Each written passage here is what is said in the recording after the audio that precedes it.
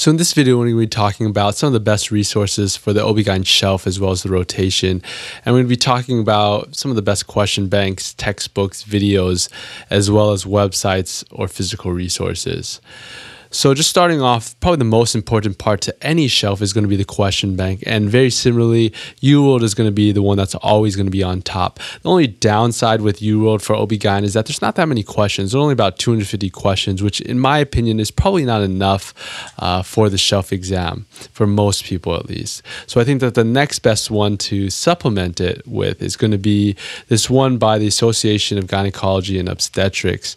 And they make a question bank that has about 500 questions, and I can't say that it's better than UWorld, but I would say that it comes very close. It's probably the next best thing that you can get to UWorld, and it gives you a fair number of questions and fairly similar to the actual shelf, as well as step 2. And then finally, there's going to be NBMEs. I guess the only downside that I can say is that the APGO questions as well as the NBMEs are going to cost you some extra money. So you may have to decide between the two which one you're going to take. The good part about UWise is that they give you explanations to all these questions. NBMEs don't do that, but also the good part of NBMEs is that they're going to be actual exams or past exams.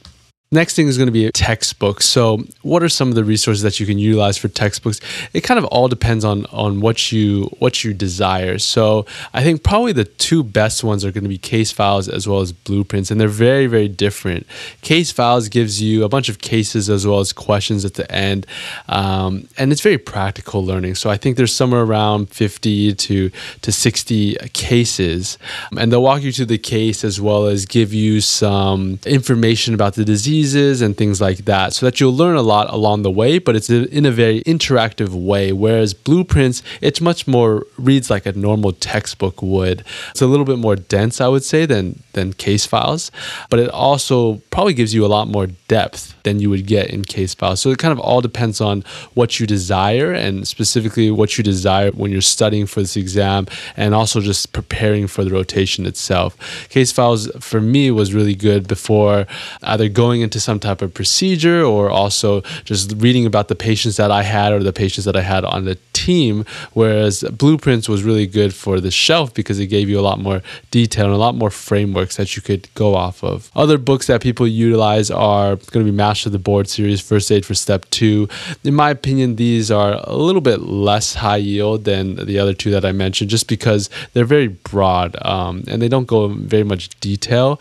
It's definitely something that you want to utilize once you're studying for Step 2, but when you're studying for the shelf, you want to, at least in my opinion, you want to try to delve as deep into it as possible for each of the subjects, whether it be surgery, OB-GYN, internal medicine. You want to learn as much as possible, and then once you start studying for Step 2, it's much more a broad overview because you don't have as much time to read an entire textbook for each of these subjects. So for the shelf, I think that these two books are going to be best. You can kind of just pick which one you think is going to work out for you based off of your learning. Next is going to be these video lectures. I think probably there's going to be 2 video lectures series that you can utilize. One being the video lectures offered by Online MedEd. I talk about this in a lot of the other series of rotation series.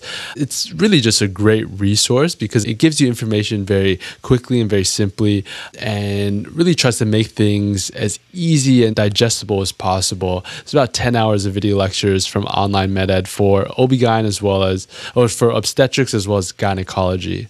The other one that probably is a little bit less heard of, but I think is extremely useful, is we go back to the APGO, which was the Association for Gynecology and Obstetrics, where we were talking about their UWise, their question bank. Well, now they also have made a YouTube channel, and this YouTube channel walks you through some of the most common diseases as well as some of the approaches that you can take. And I think that it's really great because these are almost like podcasts. So you can essentially just download all of these podcasts and listen to them whenever you want. The YouTube video itself isn't all that helpful, but it's something that the information that they're talking about is extremely useful. And so what I mean is that the actual things that they're displaying on the screen aren't really that relevant. They kind of just spell out almost like captions of what they're saying. So great because you can take it on the go. If you have a commute, you can listen to them. And I think it's really a great resource because the teachers are very good and they're all OB-GYN physicians, whereas online med-ed isn't necessarily made by an OB-GYN physician. Next one, Sketchy Medical, Picmonic. Not going to talk about it too much, but really just utilize it for pharmacology and only utilize it if you've used it in the past for your step 1 studying. Next one's going to be some resources on the wards. Just like everything else, Pocket Medicine is great for just approaches and just general knowledge. I think it's always good, regardless of the rotation you're on, even for surgery, definitely for internal medicine and also OB-GYN. It's going to be extremely useful. The other one, this is one that we have made, is going to be the medical notes. And what we kind of did was we broke down some of the highest yield information and broke it down by subject. And there's an OB-GYN section, there's surgery, internal medicine, and so on and so forth. And so OB-GYN, definitely good to remember some important details that we kind of listed here in medical notes, as well as for pediatrics when you're dealing with the babies. And then finally, what are going to be some websites that you can utilize on the wards? And I've talked about this in other videos as well, but very simply up to date, probably everybody utilizes it, but definitely want to use it specifically more so than something like Wikipedia to get your information. But also, I think it's very important that when you're recommending, especially when you're giving a presentation in regards to recommending some type of medication, you want to make sure that you're giving dosing as well as frequency. So the dosing and frequency is going to be, in my opinion, probably better on something like Micromedics rather than Up to Date. I think does have it, definitely does have dosing and frequency. It's a little bit harder to find than something like Micromedics, but use whatever works for you, but just use something. You can't just give a plan that just has the medication without the dosing or the frequency, especially if you're further into your 3rd year and especially if you're in your 4th year of medical school. Be sure to check out our website, medicalbasics.com, for more educational resources like our H&P notebook. And don't forget to follow us here or on YouTube for more tips and lessons.